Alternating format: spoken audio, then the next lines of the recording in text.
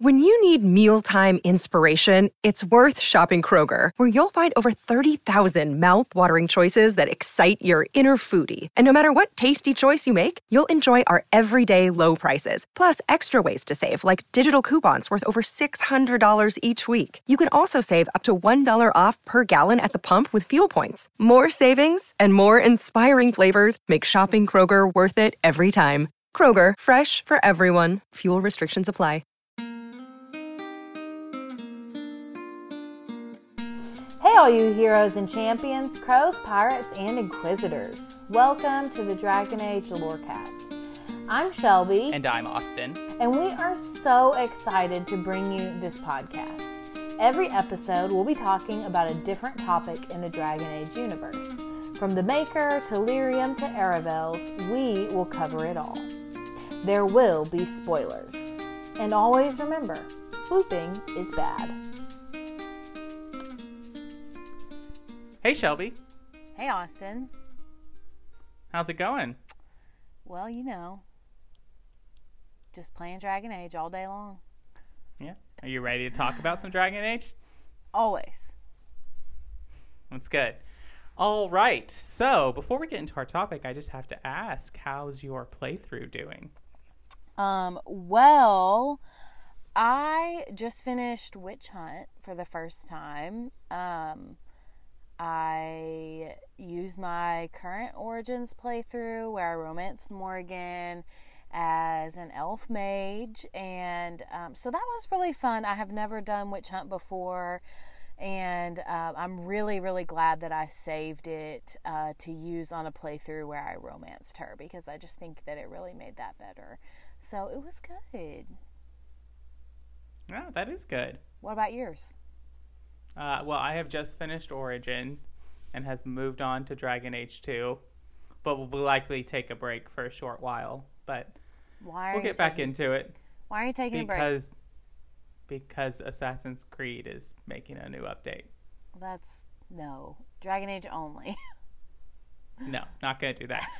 Anyway, so our topic today is we're kind of shifting gears. We've kind of been talking about broad overview topics about different belief systems in Thedas or other history moments like the Elven history, the old gods. And so we're kind of shifting focus just a little bit and getting a little more closer, more zeroed in on topics.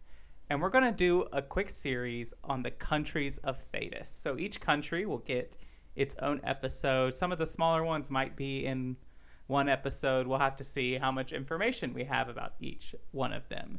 So, Shelby, why don't you tell us what country are we getting to first? Yes. So today we are talking about the Tevinter Imperium. And we're starting with Tevinter because Tevinter is the oldest human nation in Thedas. Right. And so we hear a lot about Tevinter. If I remember from the books, we get a lot of book time in Tevinter, but there is very little game time in Tevinter. I don't know. I'd have to look through it when I play through it again, but I think the Legacy DLC might take place in Tevinter, but I'm not sure. So it's something we know about, but we've never really experienced firsthand. Well, we haven't experienced it yet. I mean, correct. It's pretty confirmed that DA4 will have at least some, if not most, of the time in the game spent in Tevinter. So it's just a matter of time. But I think you're right that the majority of the time we have spent in Tevinter is in books or comics. I don't think we've gone to Tevinter in any of the games. So, I'm really excited to dig into this topic today. Right. All right. So, Tevinter is the oldest human nation. And really, kind of like, what sources do we have outside of the Codex? Like, I would think, obviously, Dorian is one of our sources because he's one of the first people from Tevinter that we've ever been able to have a conversation with. Yeah. Most of the time it's like, here's these Tevinter slavers and or other things like that. Yeah, no, you're right. I think Dorian's conversations, a good chunk of some of this information comes from him. A good chunk of it comes from in-game, other resources, Codex, obviously. A good big chunk comes from the Tevinter Nights book. And I think the Tevinter Nights book, it came out, I think, in November of last year, of 2020. And that book I really enjoy it. If you haven't read it, I really recommend it. I know I say that every episode, but it really gives us so much more information and backstory, and just like a real glimpse into what Tevinter and its culture is actually like. Not just, the typical or even stereotypical image that we've gotten throughout the other games and books where, it's just, Tevinter is rampant evil, rampant blood magic, everyone's evil, blood, is in lining the sewers and the streets and all this kind of stuff. Of course, there is some of that kind of evil, and there is blood magic there, but that's not the whole of Tevinter. And so Tevinter Nights really gives us more of a look into what the culture and what the country is really like. Right. And so I guess one of the first questions that I always have is like, what is the difference between the Tevinter we know today and like, is it still called the Tevinter Imperium? Like, what is the difference between if you just said Tevinter or Tevene or the Tevinter Imperium? Yeah, well, I think the name of it is still the Tevinter Imperium. Like, that's the official name. And I would say that, like, a lot of the Magisters want to pretend like Tevinter is still this same great nation, this same great empire that it once was. But in reality, that's just not true. You can see that, number one, from the amount of land that they've lost, the amount of colonies that they've lost that they had once conquered. But even more so, the Qunari continue to maintain and even gain a bigger stronghold into the mainland, even of Tevinter. So I think they're really obviously a weakening nation, but we've yet to see what will happen in the future. So. All right, well, let's dive in. So what is it like in the country of Tevinter?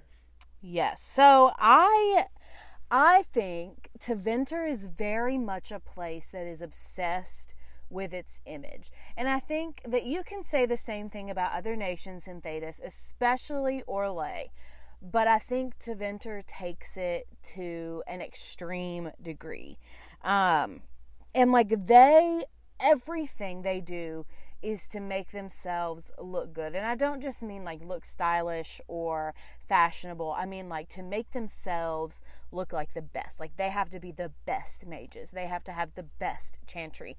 Of course, fashion and style is part of it, but it's everything. Like they are the best government. They have the best cities. They have the best everything. And so they very much want to be perceived in the way that they want others to perceive them. Like they want to control their image. And so I think that that's something that they're very obsessed with and infects just every aspect of their culture generally. And so, of course, they're obsessed with their image to the detriment of the lower classes, of the poor, of the slaves. So I think that this obsession with image and status and wealth is also coupled with an extreme caste system. So I think that's a big part, if not the majority, of their culture. Right. So I wanted to start a little bit with the history of Tevinter and just kind of give a timeline and overview of like how the Imperium came to be, because it is the oldest human nation. So unless you have any questions, I'm just going to jump into that. No, not really. I'll have some for later. Okay, cool. So Tevinter is a mageocracy ruled by powerful mages who are called magisters. Now, not every mage is a magister, but every magister is a mage. Now, the ultimate leader of Tevinter is the Imperial Archon. And the Archon is like the mage of all mages. And like I said a minute ago, there's very much a rank and caste system in Tevinter.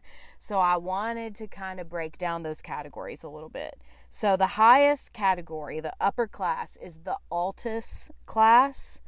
Dorian is part of this class. Altus mages are said to be descendants of the Dreamers or the Magisters who spoke to the old gods in the Fade. Even though the old gods are not widely worshipped anymore, the descendants of these powerful mages are still held in high esteem, and they're some of the highest ranking mages in the Magisterium. The majority of Magisters belong to the Altus class. And there was a time soon after the First Blight that this class was very scorned and looked down upon for their role in creating the Blight.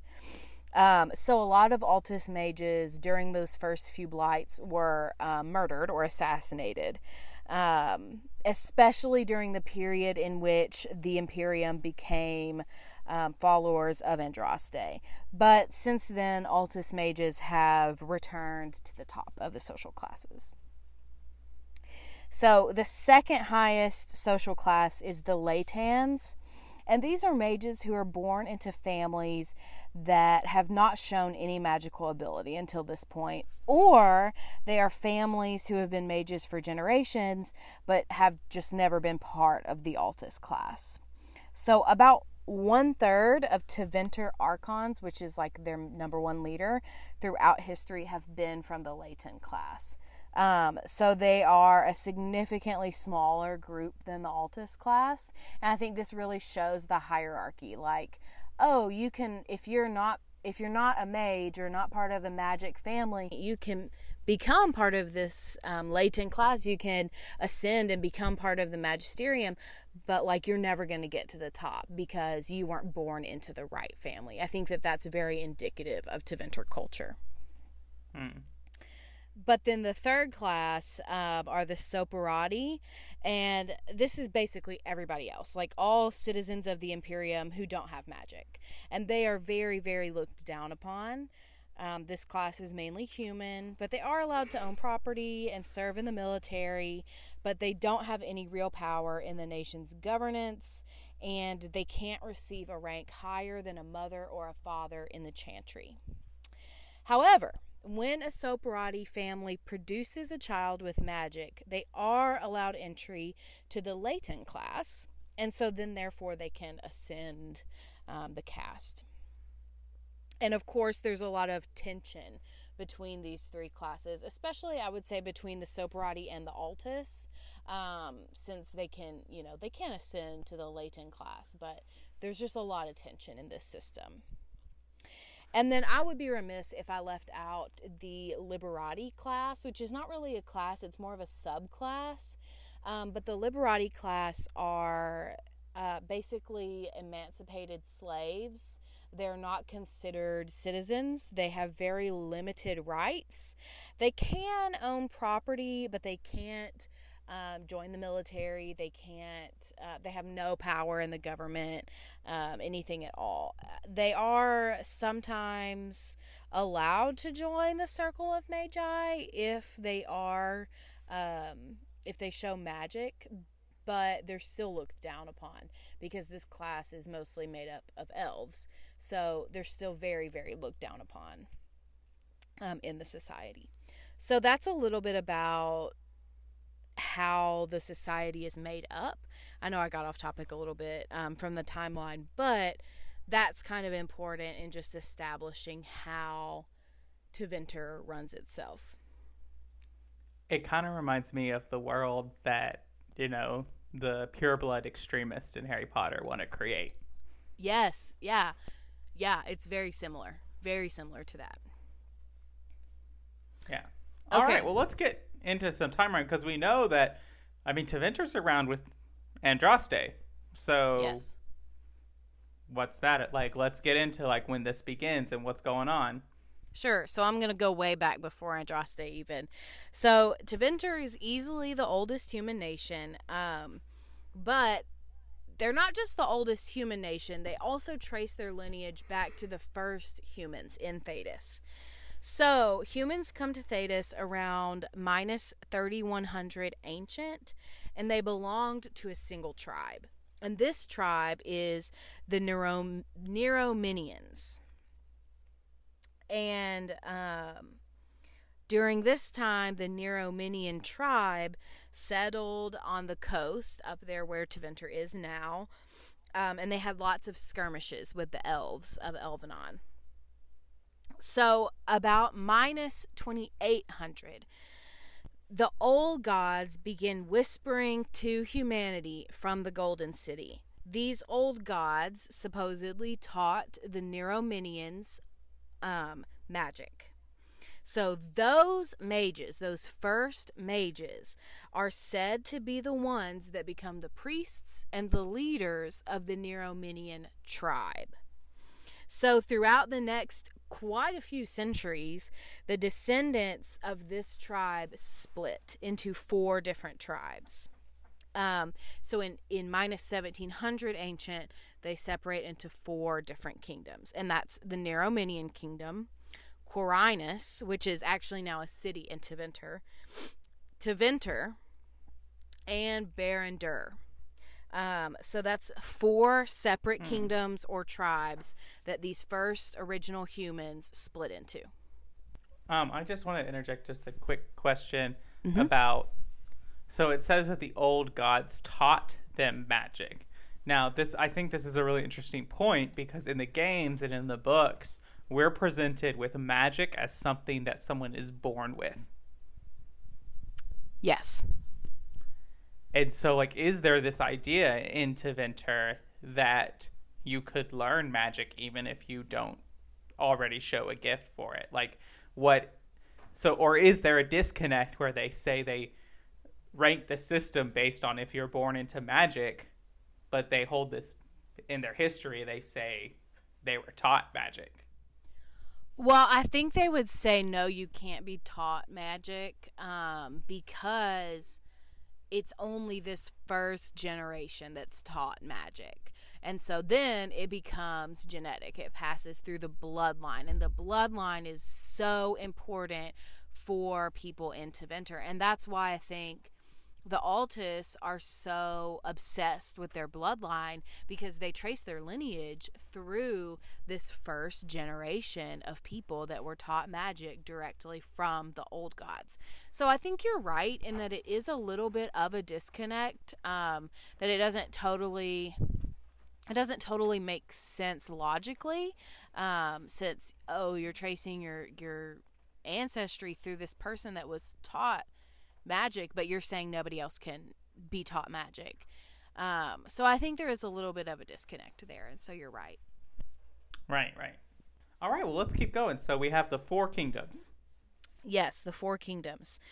So in minus 1595 ancient, which is a little bit over 100 years after they split, Thalcion, one of the first magisters, claimed to have contacted Dumat, of course, it's an old god, to learn blood magic, which he then used to declare himself the ruler of the empire.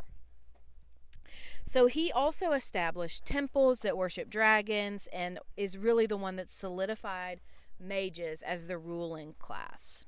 And his students established many of the noble houses in Tevinter that existed into modern day. So Thalcion really establishes the customs and systems of Tevinter, most of which still exist today. So he's a super important guy. And in minus 1207 ancient, Durinius, the high king of the Nerominian, took the Tevinter throne. So that unites Tevinter and the Nerominian tribe. So 2 of the 4 tribes have been united. So Quirinus and Barandur are still standing independent for now. Durinius was the first human to establish a successful allyship with the dwarves of Khal Sharok. He even went into the Deep Roads in minus 1200 ancient and met with dwarven King Indrin Stonehammer, which I thought was really interesting. Right, yeah. So in minus 1195 ancient, the Tevinter Imperium was officially formed when the kingdom of Quirinus joined the Tevinter and the Narrominian join.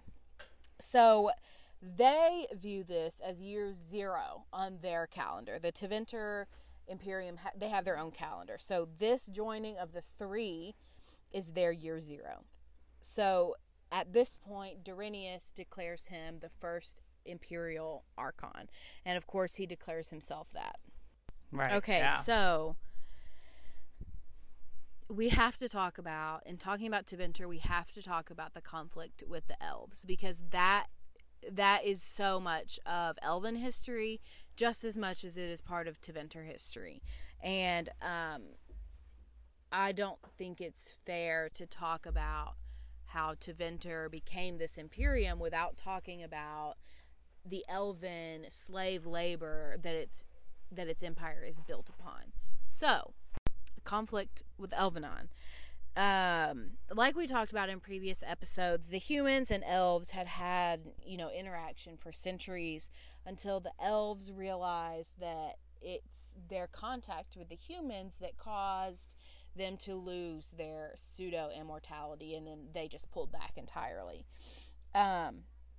So they ceased all contact, and all of the humans that were sent to make contact with the elves in the Arlathan forest, they either disappeared or they turned up dead.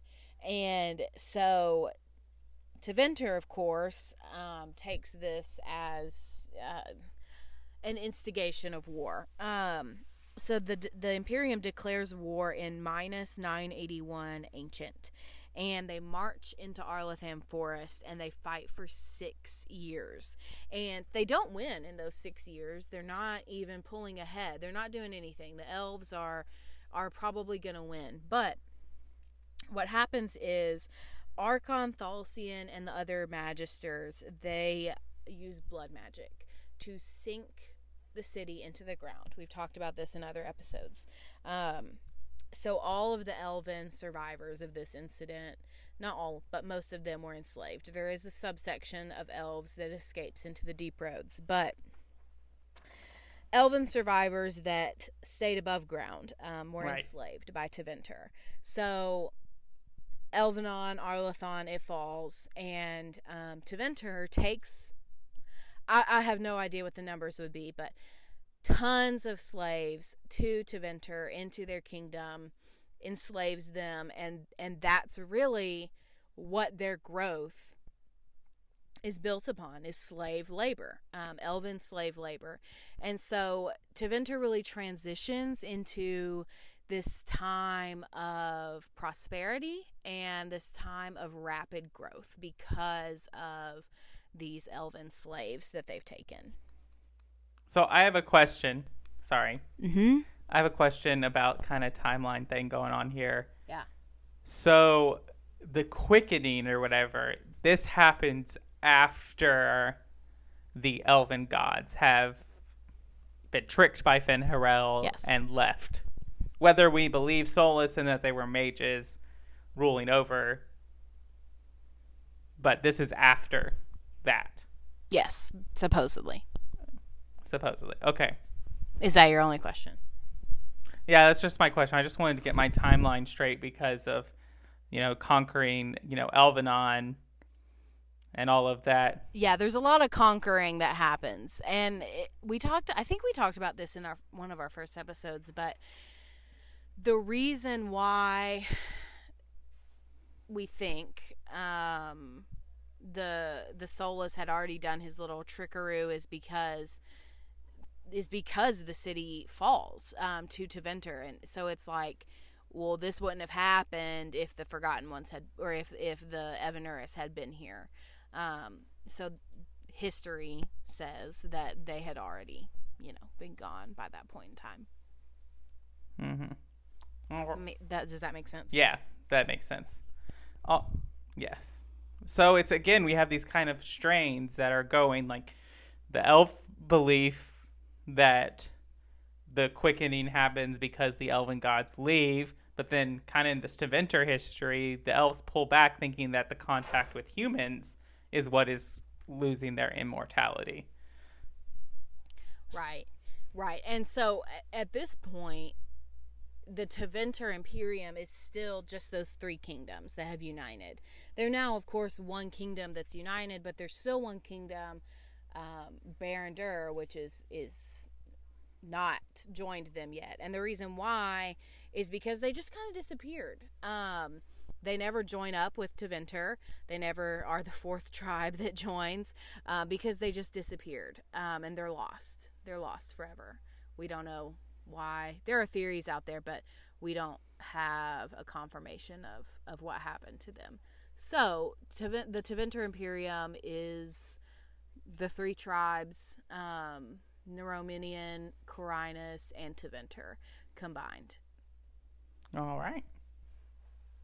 Yeah. So, like I said, the elves, the conquering of Elvenon and taking the elves as slaves really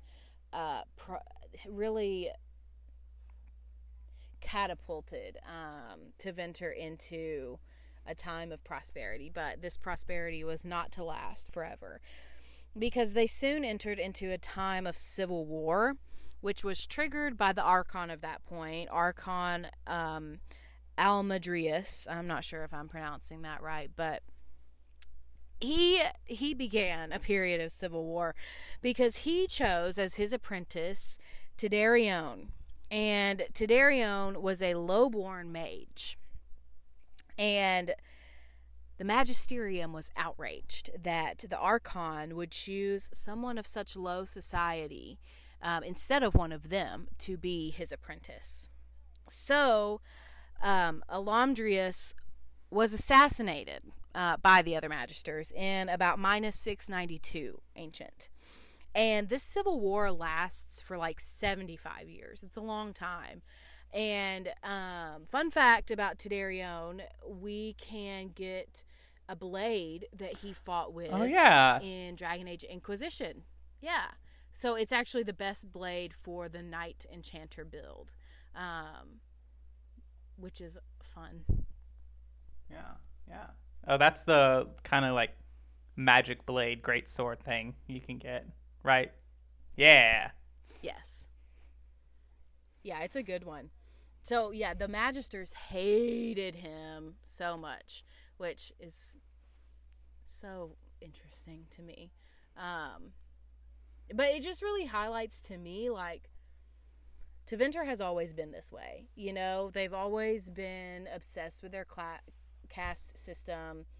They've always been classist. They've always been racist against the elves. And that hasn't really changed, you know, for thousands of years. Right, yeah. Yeah, and I think that's a really big part of who they are as a society. And of course, like, the other nations enslaved elves too, and definitely still look down on them. But I think Tevinter just takes that to such a more extreme degree. Yeah, definitely. Yeah, but anyway, so the Civil War, it finally ends in minus 620 ancient, when the Archon of that time, who was a former high priest of Dumat, admitted the Latins into the temples and gave them 3 seats in the magisterium. And so that really transitions us into a more modern view of Tevinter, because the Latins have, like, I don't know how many seats total are in the magisterium, but I think it's about a third. They have a third of the seats now. So that gives us a little bit more info into how Tevinter got this way. Yeah. One thing that I just noticed right off the bat, Tevinter and the Roman Empire are very, very similar histories, similar ideologies. I mean, even down to the fact that a lot of their words sound Latin. Yeah, well, and even America, I think. Yeah. People talk all the time about how the United States is so similar to Rome, and I definitely see so much of us in the Tevinter Imperium. Right, too. and this whole civil war, I mean, with us, Right. with Almadirus and all of this thing, like that's Julius Caesar right there. Yeah, They- 100%. The magistrates assassinate him, or the Senate people, they assassinate Julius Caesar because he's loved by the people, and he holds power over the people, and it's just kind of Yeah. a similar thing going on here, and it's just interesting the parallels that BioWare is getting in here, and it'll be interesting to see the architecture choices they choose for Tevinter. Yes, I'm really excited to see more and just get more about Tevinter in DA4. Okay, so I just wanted to transition us a little bit. I do have one more question. into... Oh, yeah, go ahead. So the blight, like, Yes. when does It's it happen? Well, which one? I No, mean, there's a bunch. I'm talking. I know we talked about this a little bit, but just kind of from the Tevinter side, like, is it after all this civil war and everything happens? And Yes, you know, it is. like, yeah, because it's like the first blight starts like minus 200 something ancient, so the Civil War is like 400 years before that. So for Tevinter history, the blights are relatively modern history. right, definitely. Okay, so,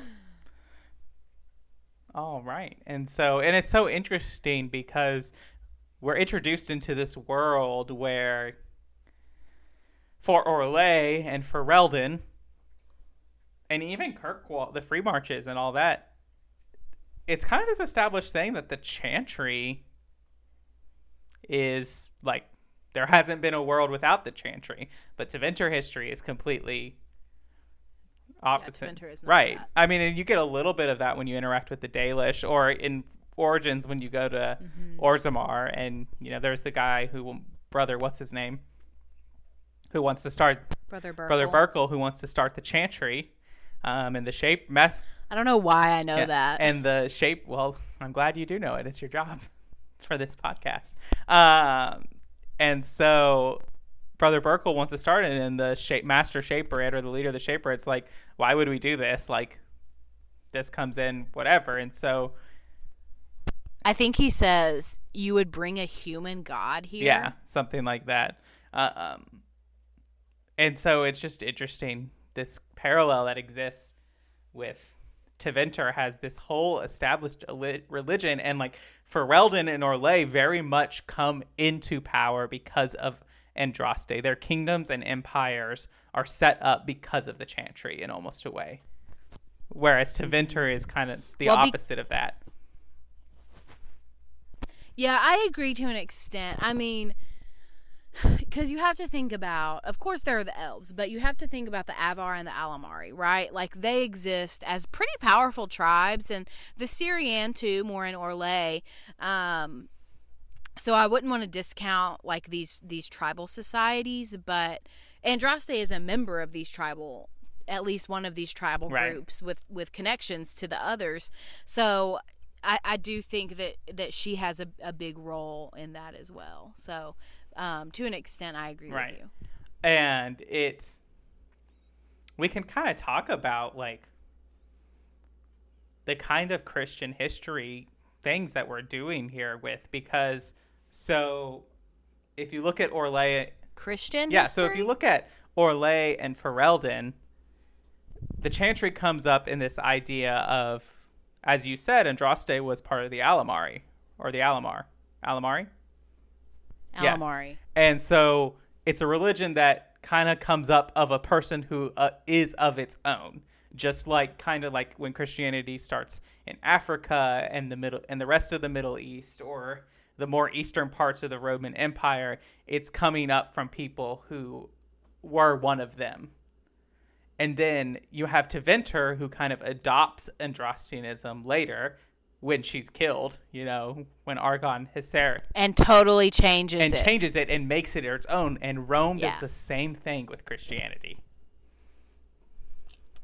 That's a really good point. I hadn't thought about it that way. And so you have this because I feel like you can't talk about the history of Thetis, the Thetis at least that we know it, without talking about how the Chantry and Andraste evolve into that Thetis.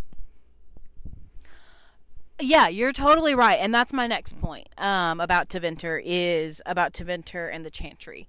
Because Andrastianism does come to Tevinter. Archon Hessarian is the one who conspires with Maferath, right? To kill her, to kill Andraste. And so what was going to happen is he was going to burn her at the stake. All these people were there, whatever.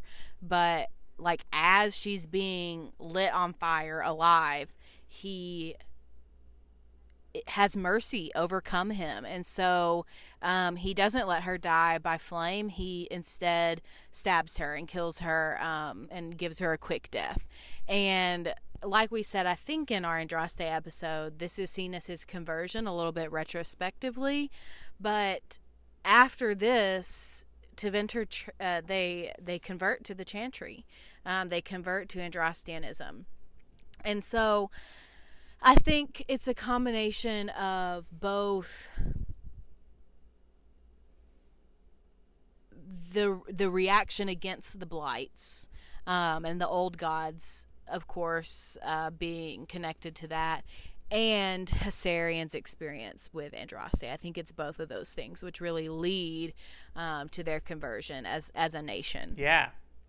But they change it. You're right. They change so much about it. They have revered fathers instead of revered mothers. I'm sure they have a divine. I think Dorian calls it the Black Divine, right? Yeah. And he's a man. But the key point that they change is not really any of that stuff. That's more, I don't want to say frivolous, but it's just not, it's not the deep theological parts about the Chantry. What really is the biggest change they make theologically is their interpretation of the Chant of Light's commandment that says magic exists to serve man and to never rule over him. Almost every other country in Thetis interprets this as pretty black and white. Magic cannot control us. We control magic at all points in time. The only country that really interprets it a little bit differently is Rivain. And that's because Rivain doesn't really have, like, they're not really following the Chantry. Of course, they have Chantries, but they are very much a mixed society. They have a lot of Kunari beliefs, they have a lot of indigenous beliefs, and they have the Chantry. So they're the only exception, but every other country in Thetis really follows this teaching of the Chantry that magic exists to serve man and not rule over him, except for Tevinter. And Tevinter interprets this as, okay, well, magic just is supposed to serve the greater good. It doesn't matter how. It's just that magic is supposed to serve the greater good for our community. So that's a really distinct difference from the way the rest of Thetis interprets that line in the Chant of Light. And it makes sense because it totally makes sense that they would interpret that, because if they were to interpret that in the way the rest of Thetis would have to do that, they would have to change their entire system of government. Right, and they, of course, they're not going to do that because that's not how people work. No, they're going to interpret it. They're going to take the easiest route. They're going to interpret it in a way that's, fits their worldview, which is, in some ways, is fine. And we talk about, like, there are multiple ways to interpret a religion based on the culture and context you come from, but at the same time, there's that fine line. You can interpret it in Moon, but you can't make it say something that it's not. And I think that in a lot of times when we study, religions and everything, we talk about the context in which a text is written. And I don't think that the context would warrant Tevinter's interpretation, given that Andraste was a Tevinter slave. That's fair. Yeah, no, I agree with you. I do think it's a little bit of proof texting on Tevinter's part. Like, but of course they would read it the way that they want to read it because it's what makes them comfortable. And 9 times out of 10, as humans, as people, we're looking to make our lives the most comfortable that we can make them. Whether or not that's the right thing or whether or not that's the best thing to do or the thing that we should do, that's what we're going to do 9 times out of 10. Right. I mean, that's just kind of how it is. And so, yeah, I don't think we can leave Tevinter talking about it quite yet without talking about, Tevinter has an idea that's very different than the rest of Thedas. And it has to do with things that we learn in Dorian's story.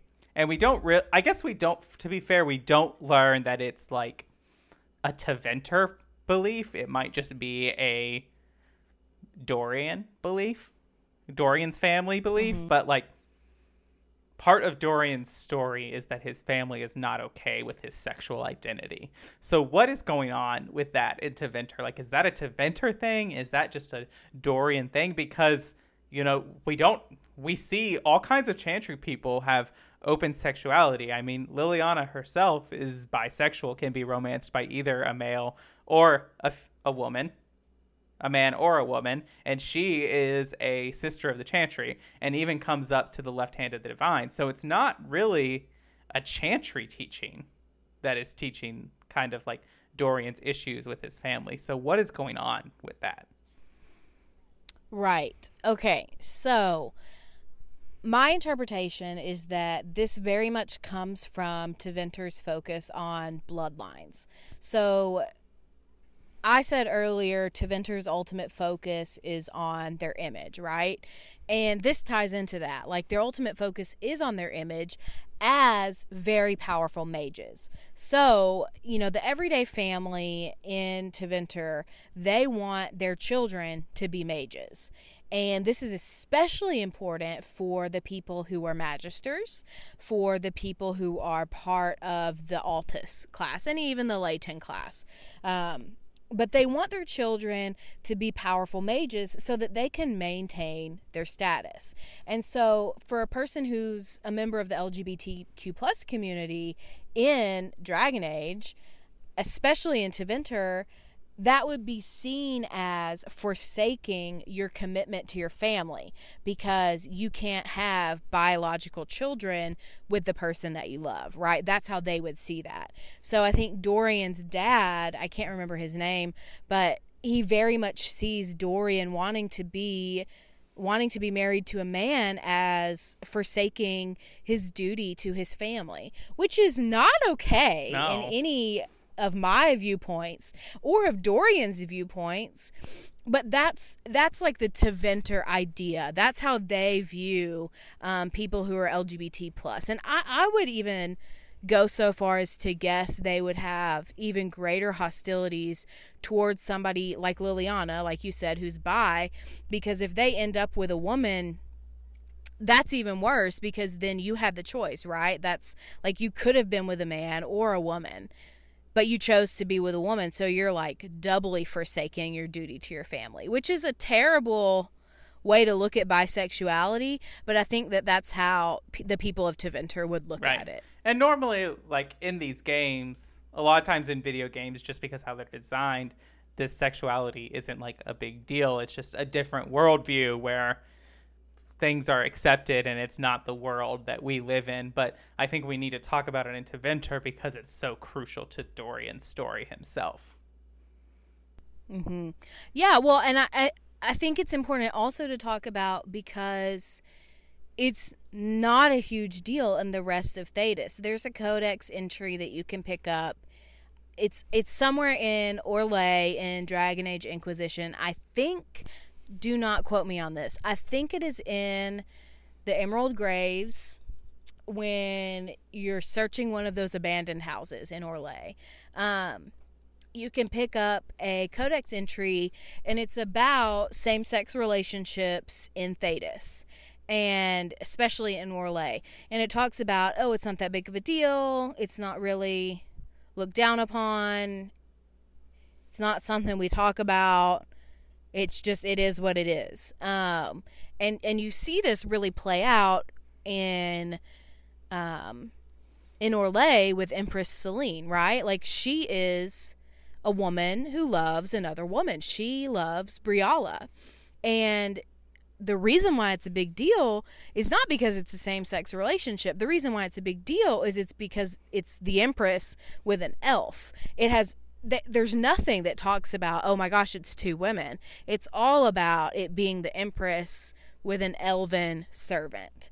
So I think in the rest of Thedas, same-sex relationships aren't a big deal. It's specifically in Tevinter because they're so focused on their bloodline, on their descendants, and on passing along the magic gene. Right. And I mean, even the Qun, which we could argue is probably one of the most strict groups in Thedas, like the Qunari and Parvalin with the Qun, they don't even have a problem with it. Well, I don't know if we can say Right. that. Well, I mean, Because I don't know, think Bull, if they did, I don't think Bull would be in the position that he is in. That's true. That's true. I just think I don't know if we can say either way, because the only two major Qunari characters that we get to have a real dialogue with are Sten and Iron Bull. And maybe you can throw in the Airshok in there, but you don't really have just like free conversations with him. So obviously Iron Bull is also bisexual, and if excuse me, if the Inquisitor doesn't romance either Iron Bull or Dorian, they get together in the game. Right. But at the same time, in conversations with Sten will be like, then there's a specific conversation that happens with Sten and a female warden where he says, aren't you a girl, basically? And you're like, what are you talking about? And he's like, yeah, girls can't be warriors. You can't. Why do you want to be a fighter? Do you want to be a man? And you're just like, what are you freaking talking about? And it really illustrates, like, they have strict gender roles under the Qun. So I'm not really sure Right.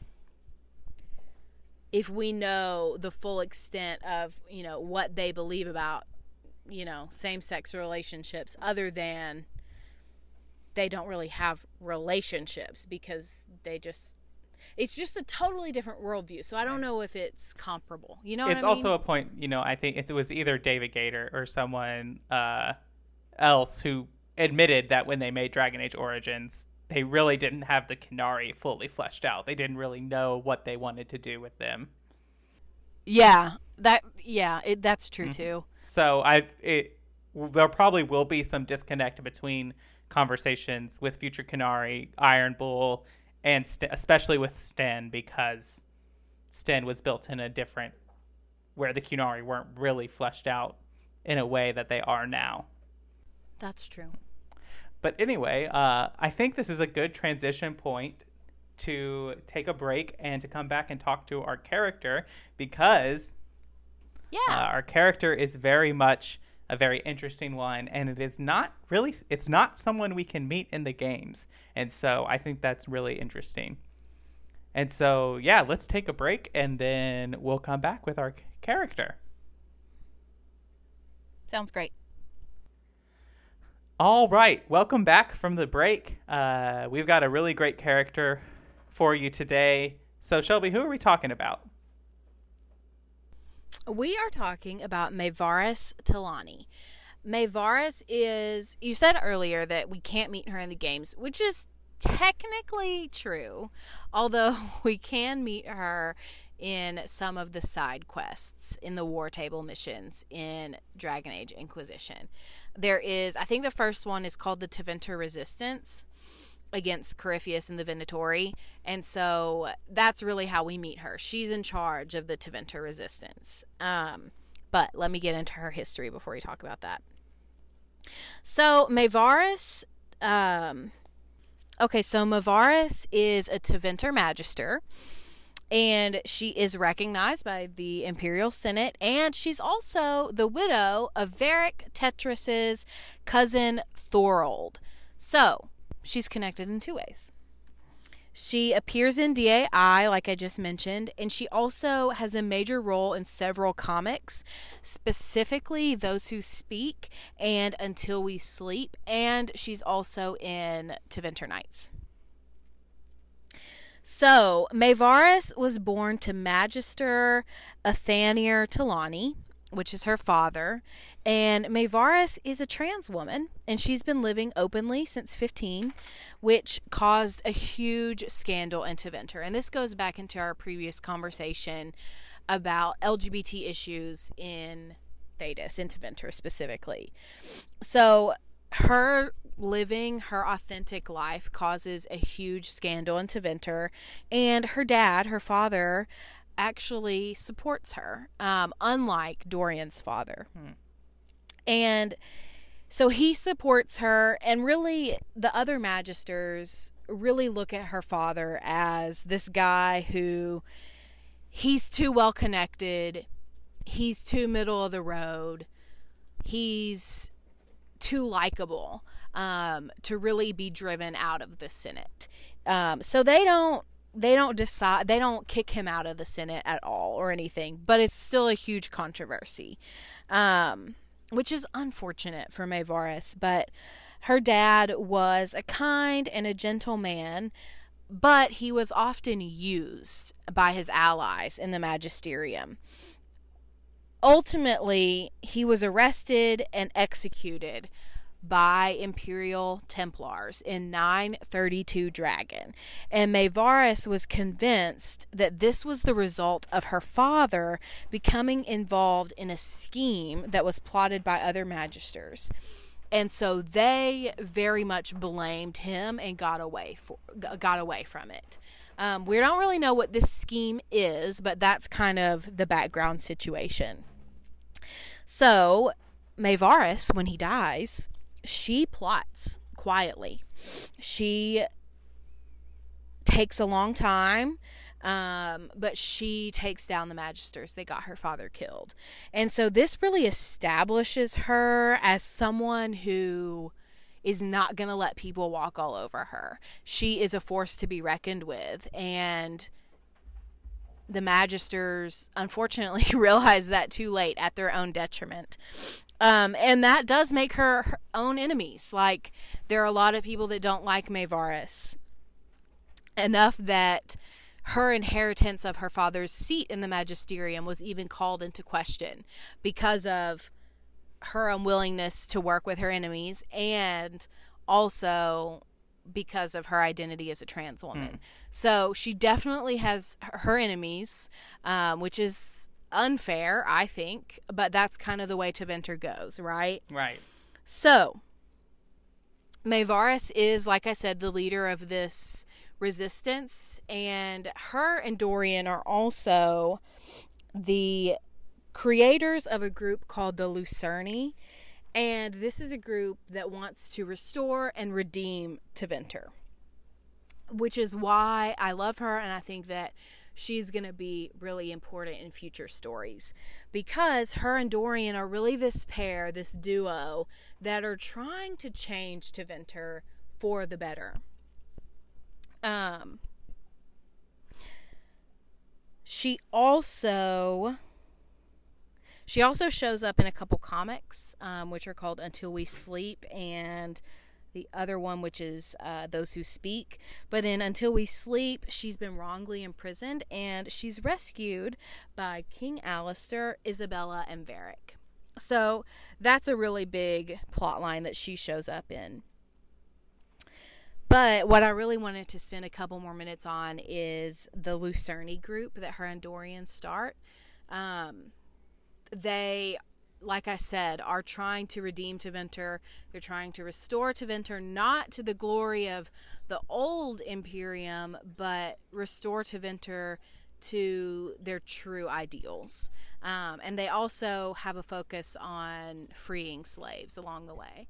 So this is a really good group, a group of really good Tevinters, and I know that they have some of these stories in the Tevinter Nights book. And so it's a really good story. You should read that book if you haven't. Yeah, it's on my list.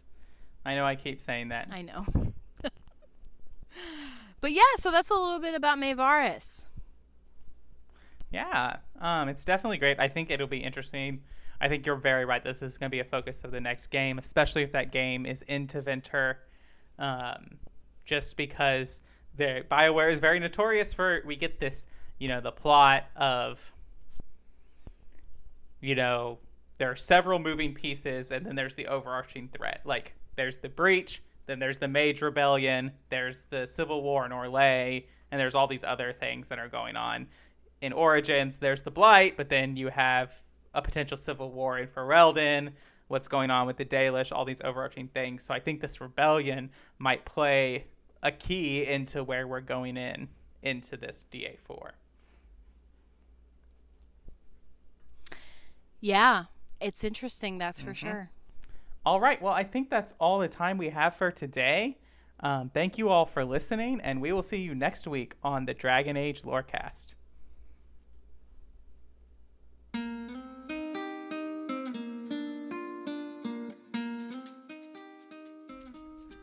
Thanks for listening to the Dragon Age Lorecast. As always, you can find us on Twitter at DA Lorecast.